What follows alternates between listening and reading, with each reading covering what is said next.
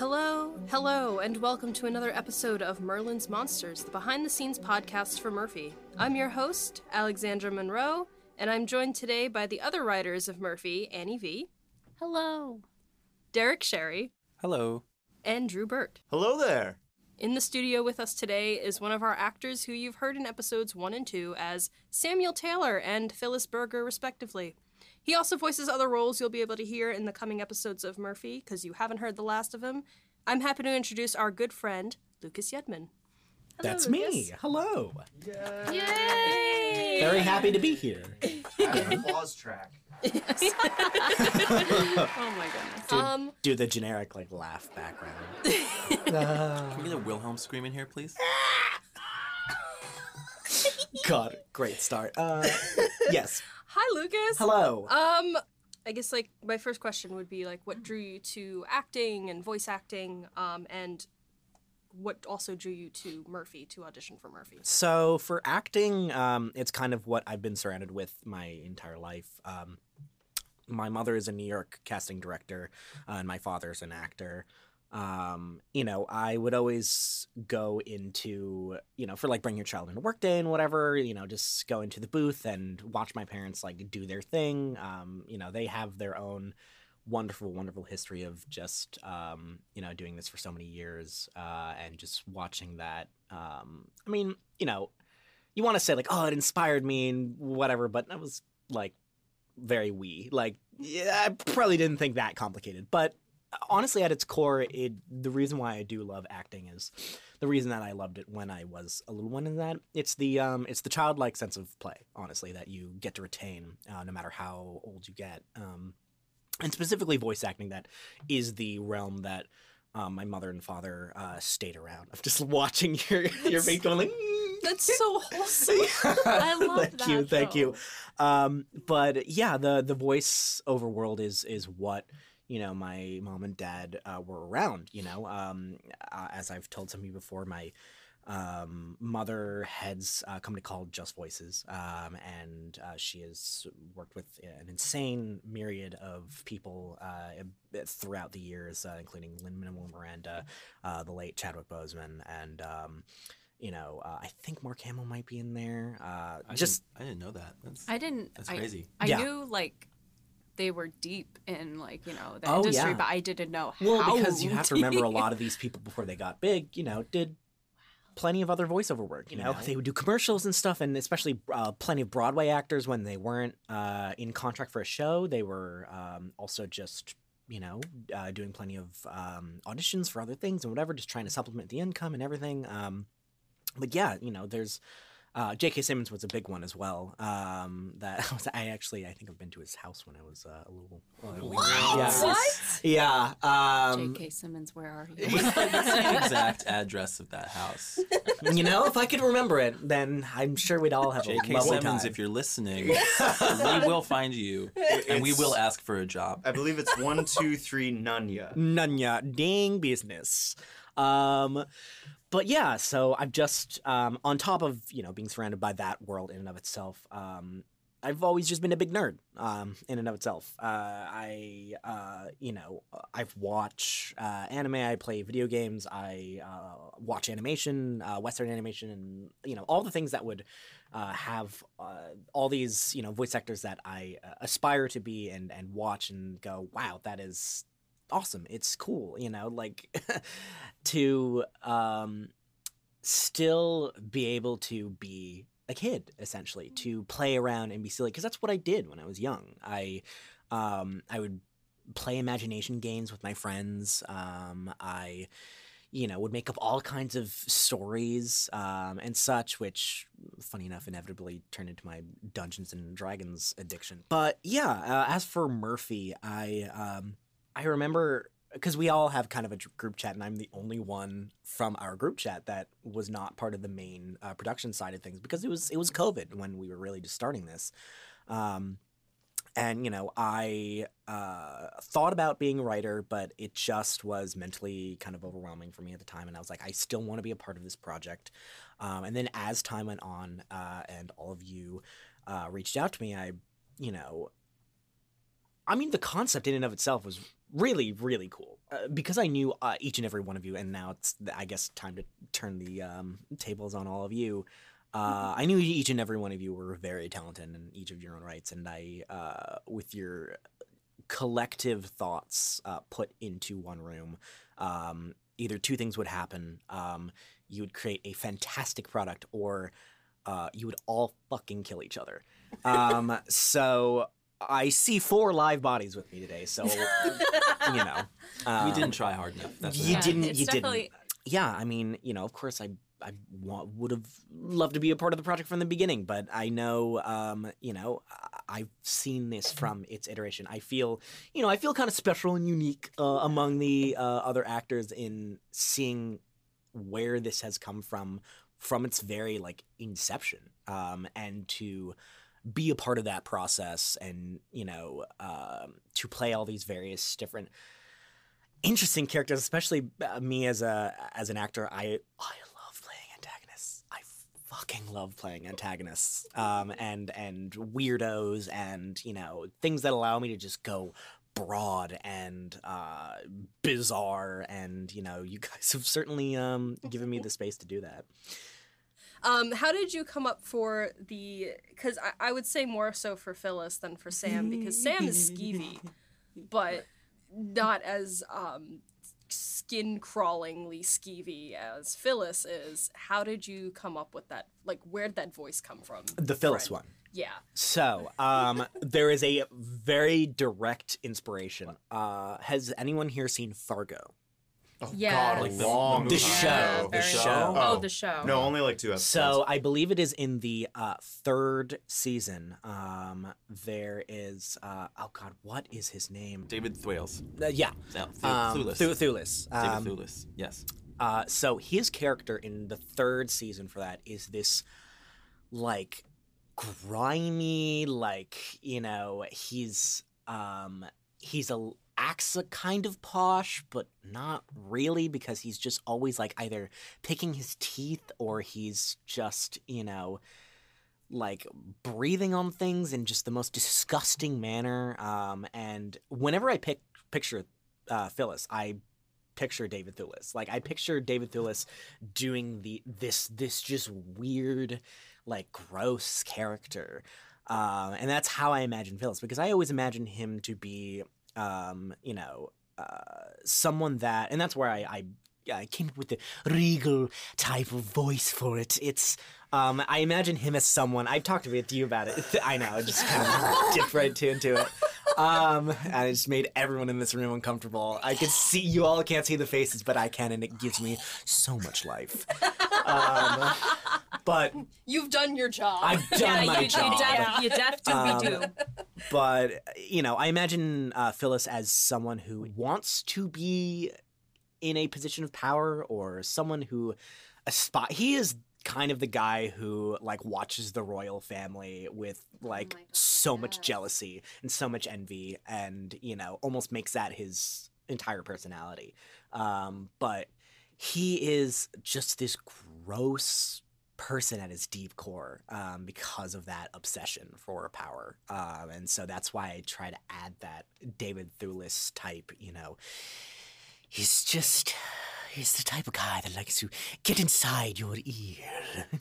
Lucas, I'm gonna need you to make the ultimate sacrifice and not do and that just voice again. not do that. Are you sure? Yes. No. I don't know. No. That's up to you guys as writers, whether, you know, you want Phyllis to come back. So, you know. Honest to God, like, it's so interesting hearing you say this, because, like, there's some other stuff, like, I wrote about for Phyllis, like, in terms of its backstory, where he comes from, and if half of the shit he says is really, like, factual and not, to be honest. And it's just, like, hearing, like, your rendition of Phyllis kind of helped, like, put that into fruition for me.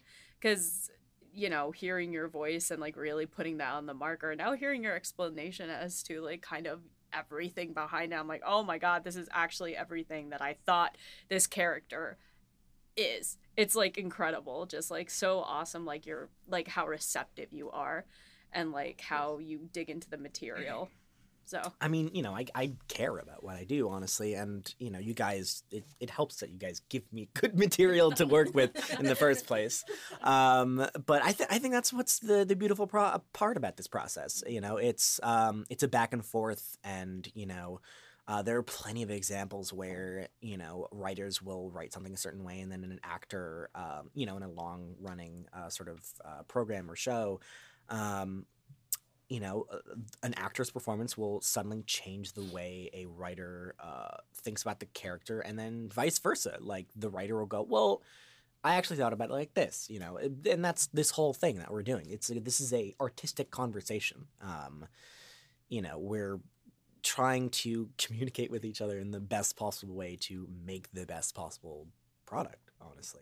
I want to say though, like when I was reading the script and then hearing your performance, I got a lot of like, this is what Renfield in Dracula would be like if he had any like sense of ego or any type of like hustle mindset. I feel like Completely. Hustle. I actually, wow. I never really thought about that like Renfield angle of being like the assistant, you know, whatever. Because like Renfield is such like a yes man in the Dracula stories. Oh and my God, everything. yeah. Does But Phyllis like, eat bugs? that's up for you to decide. Actually, it's not up for me. I remember It's not. like 5 minutes ago when we were like, never use that voice ever again. But it gives me so much joy. oh wow. Well, thank you for joining us on this episode of Merlin's Monsters. It's over when I say it's over. I have the ego now. I did have one question. It's not just about Phyllis, it's also about Sam. So both of them are skeevy. Both of them make me I don't want know what to you're talking about. cry. No, Sam is skeevy. Y'all didn't see the faces that Lucas made while he was recording Sam Taylor's lines. It made my teeth itch. It was not okay. Love it, Agnes. What do you think was like one of the most interesting, maybe most forthright differences between your takes on Sam and your takes on Phyllis? I think it's the different kinds of gross that they are, because Sam I imagine to be someone, I mean, I know we've like kind of talked about this in terms of like what the performance might end up being in terms of not quite incel-y, but like, you know, just that kind of outcast who just like keeps being downtrodden and stepped over and whatever, and he wants to make everyone else's problem his, because he feels like he is this just such lowly little bug, and he wants to be like the big grand king in the, you know, So they're in both the hierarchy. vying for power. They're both very much vying for power, but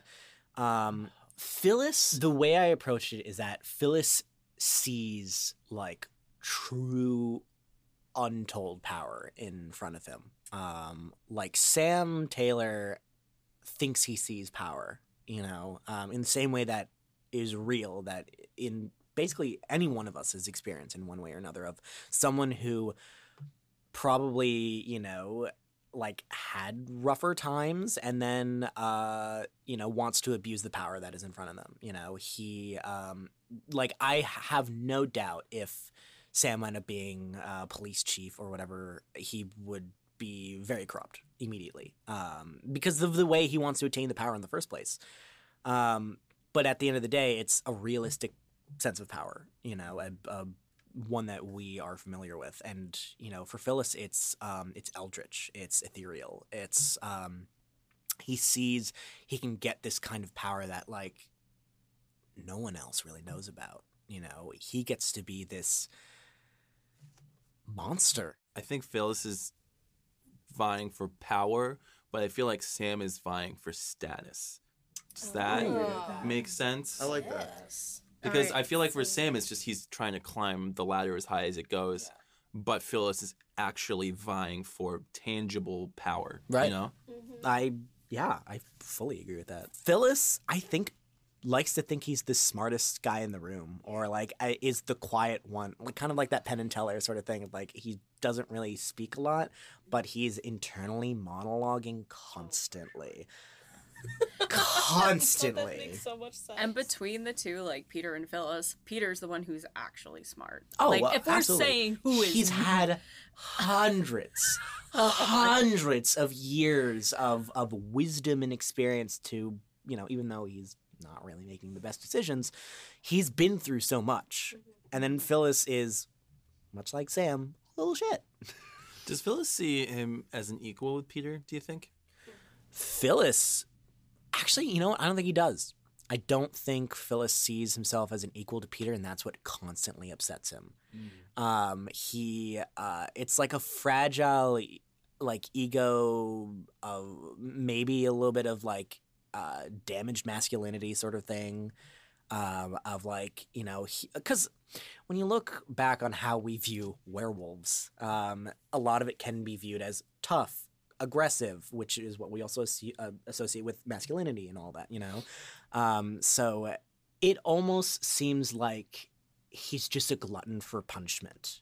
He continues to be emasculated in his own mind by Peter, and yet he still sticks around.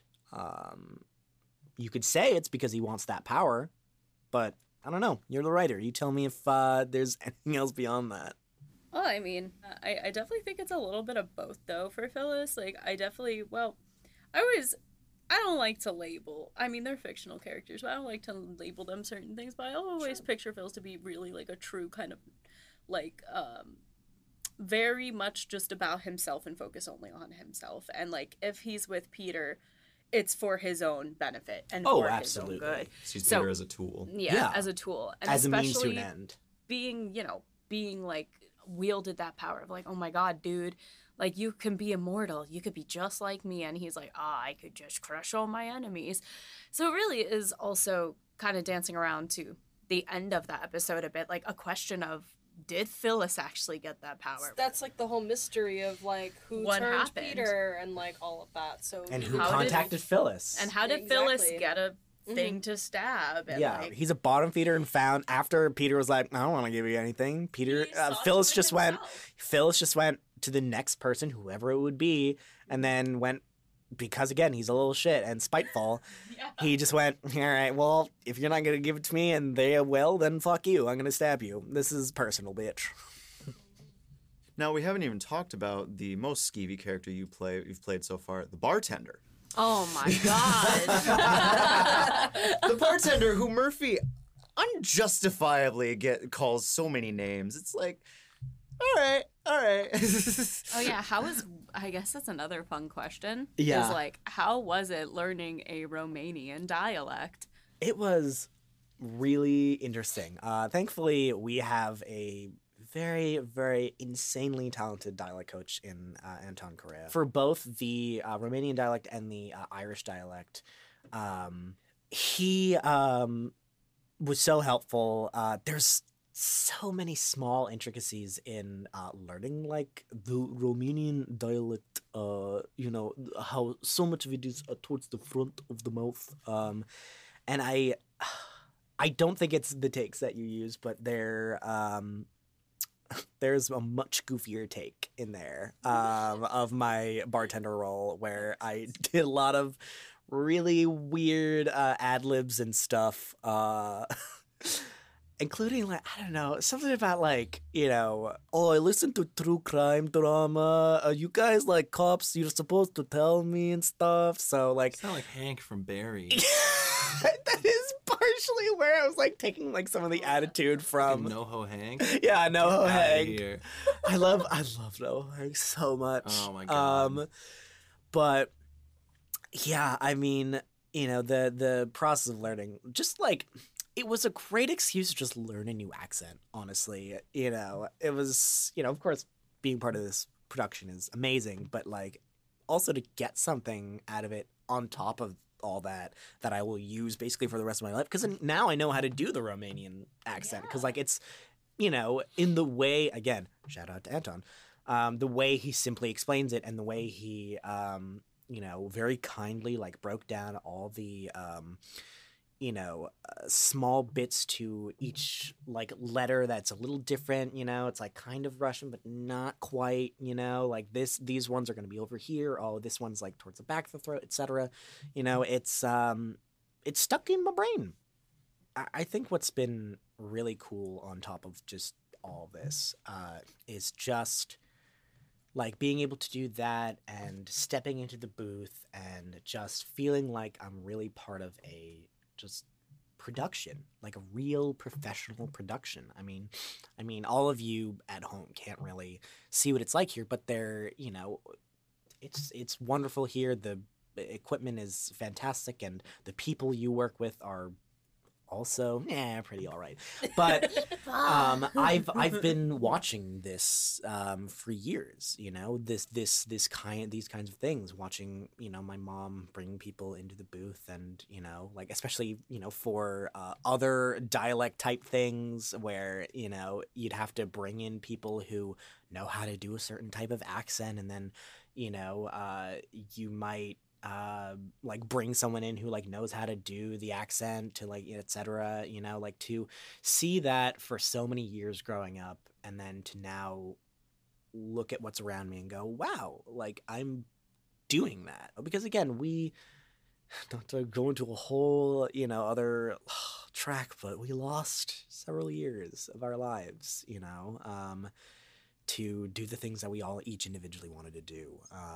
And, for me, that was acting. And, to give an insight for, I've told some of you about this. And, for those of you at home, the industry is not really what it was about like a couple years ago.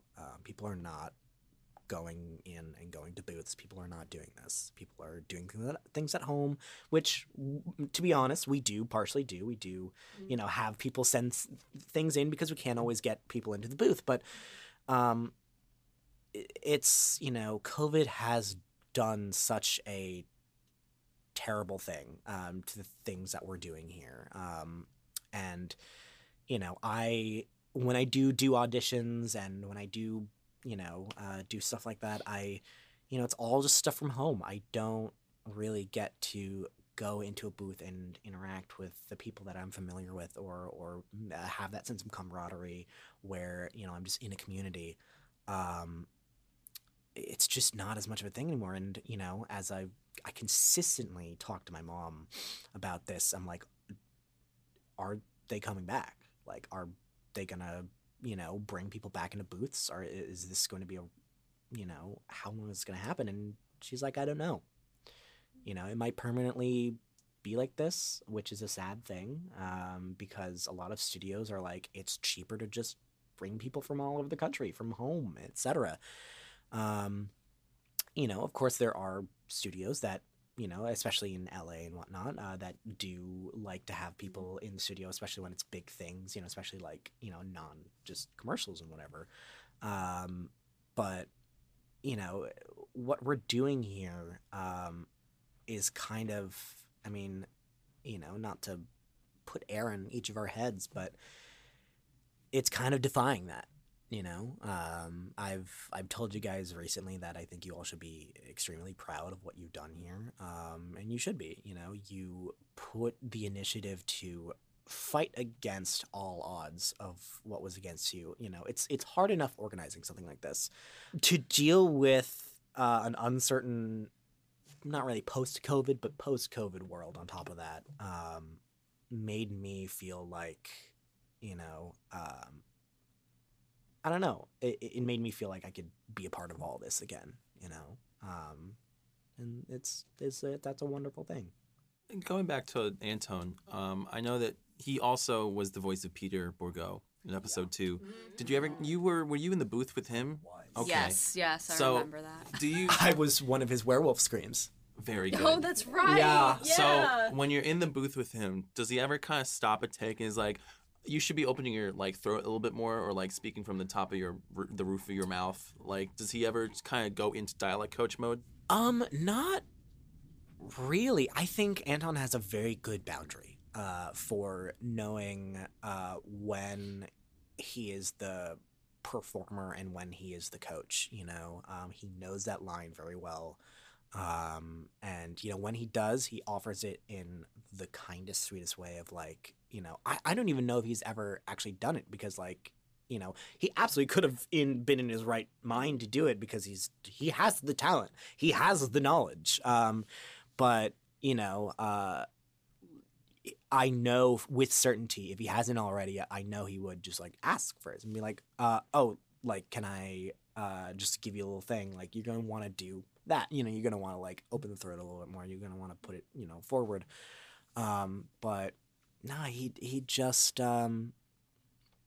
knows. He knows where he's at. What has been your favorite part of the process so far? Being able to just be in the show, as just silly as it sounds, just do all these characters in this and be a part of this world, and above all else, it's to just do it with my friends, because like again, for those of you at home, because I often forget that we have an audience now. It's not just like us just like kind of saying this to just like small groups of our friends and whatever. We are all friends. Like, we all know each other. We have known each other for years. And the fact that I get to step into the booth and just perform and do that with people that I love and care about, like, it's not just like these are people who just ask me, to do a thing because they saw me one time in a thing in college. Like, we have been friends for years and have been there for each other through thick and thin in a lot of a lot of good times, a lot of bad times, and Alex, I have worked with you as a director before, and for the rest of you, I worked with you as co-stars and everything. So to just repeat that process and just get to play.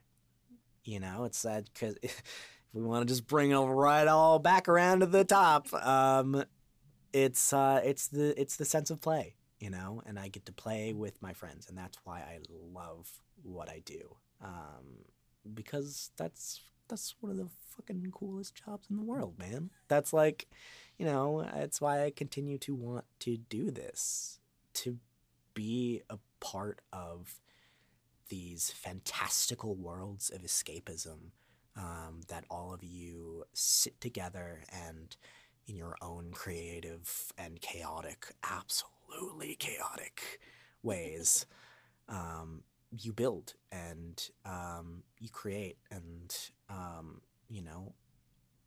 we're really just doing the adult version of just sitting in a sandbox and slapping some Legos together. It's amazing. We're making something, and that's really beautiful, and we get to do it because we are all moderately fond of each other. Just moderately. Moderately. Yeah, let's not go crazy. Yeah, exactly. I think there's something to be said too about the fact that like we as friends have been friends for. I was just talking to Alex about this earlier. We met like 7 years ago, 8 years ago. 8 years ago. 8 years ago. Holy shit, right? Which means that I've known you for 8 years as well. Yeah. So how I met Lucas, real quick, Please is do. that Please go on. had no internet in our freshman dorm. And I was carrying around my router, and I was like, can someone help me with this? And I think you actually were having lunch with Derek, and I was ranting because the campus IT service was garbage. Yeah. And they just basically Sure talked was. down to me the whole time. So Lucas was like, I'll help you out, and like came into my room and like helped me with it. Yeah. And then we just had a whole conversation after that, and like we've been friends ever since. It was the wildest thing, and I'll always remember that. There is something to be said about we've known each other for 6 to 8 years, everyone collectively in this room, and the way that we've just been able to make an opportunity for ourselves to do something that we want to do and like love to do, and it just feels very, very good that we were able to like launch this together as people who again are moderately to mildly fond of each other. I met so many wonderful people and friends, a couple of which who are cast members on this show, including Addie. There are a lot of things I say about our college. When people say, oh, do you regret going there or whatever? What did you get out of it? Whatever. I say that what I got out of it was connections. It's a more professional way of saying the friends we made along the way, but but it kind of is, because I have made connections with so many wonderful people who I continue to be friends with and continue to play D&D with and continue to work on projects with to this day, including this very wonderful one. You were one of the cast members who was there for our initial script reads, like The workshops and everything. I was going to ask what you think is the most interesting, profound, maybe first one that comes to mind. What is the most interesting difference between those scripts and the final product that you have heard and read today? The most profound things that I've seen changed is, first of all, how much you guys have learned, how to structure a story, and structure the scripts and everything, because it was a learning process for everybody, and to see you guys go through the process of some of the early ones, where, I think what's interesting is you guys really listened to the feedback that we gave, and, you guys talked to each other and, improved and built it out from there. Seeing the first time it come together, because because I've been there, a part of this project since the beginning, because you guys do occasionally leak Murphy talk into our group chat again, which I am the only one who is not part of the production team. Sometimes there would be a meme sent out, and I'm like, what is that? Okay, but to finally see you guys put the script together, to see it grow and evolve from there has just been the coolest thing. But I think that's what's awesome, is that now we're at this point when before it was it was real before, you guys were inviting, actor friends that you knew to just read this thing that you had created. And, we were all having fun, but it shifted from we're just doing feedback on a fun thing, whatever, to this is real. This is a professional production. It's real now. It is real. And, as much as we all joke and goof and gaff that, when we say, oh, it's professional, it's professional. We have, especially shout out to Dennis, who, does so much work to continue to make this sound and feel even more alive. It's just everyone's worked hard to make this, again, real, but it's still just a fun, silly thing that we have created together to just have fun doing, play. That's really what it's all about.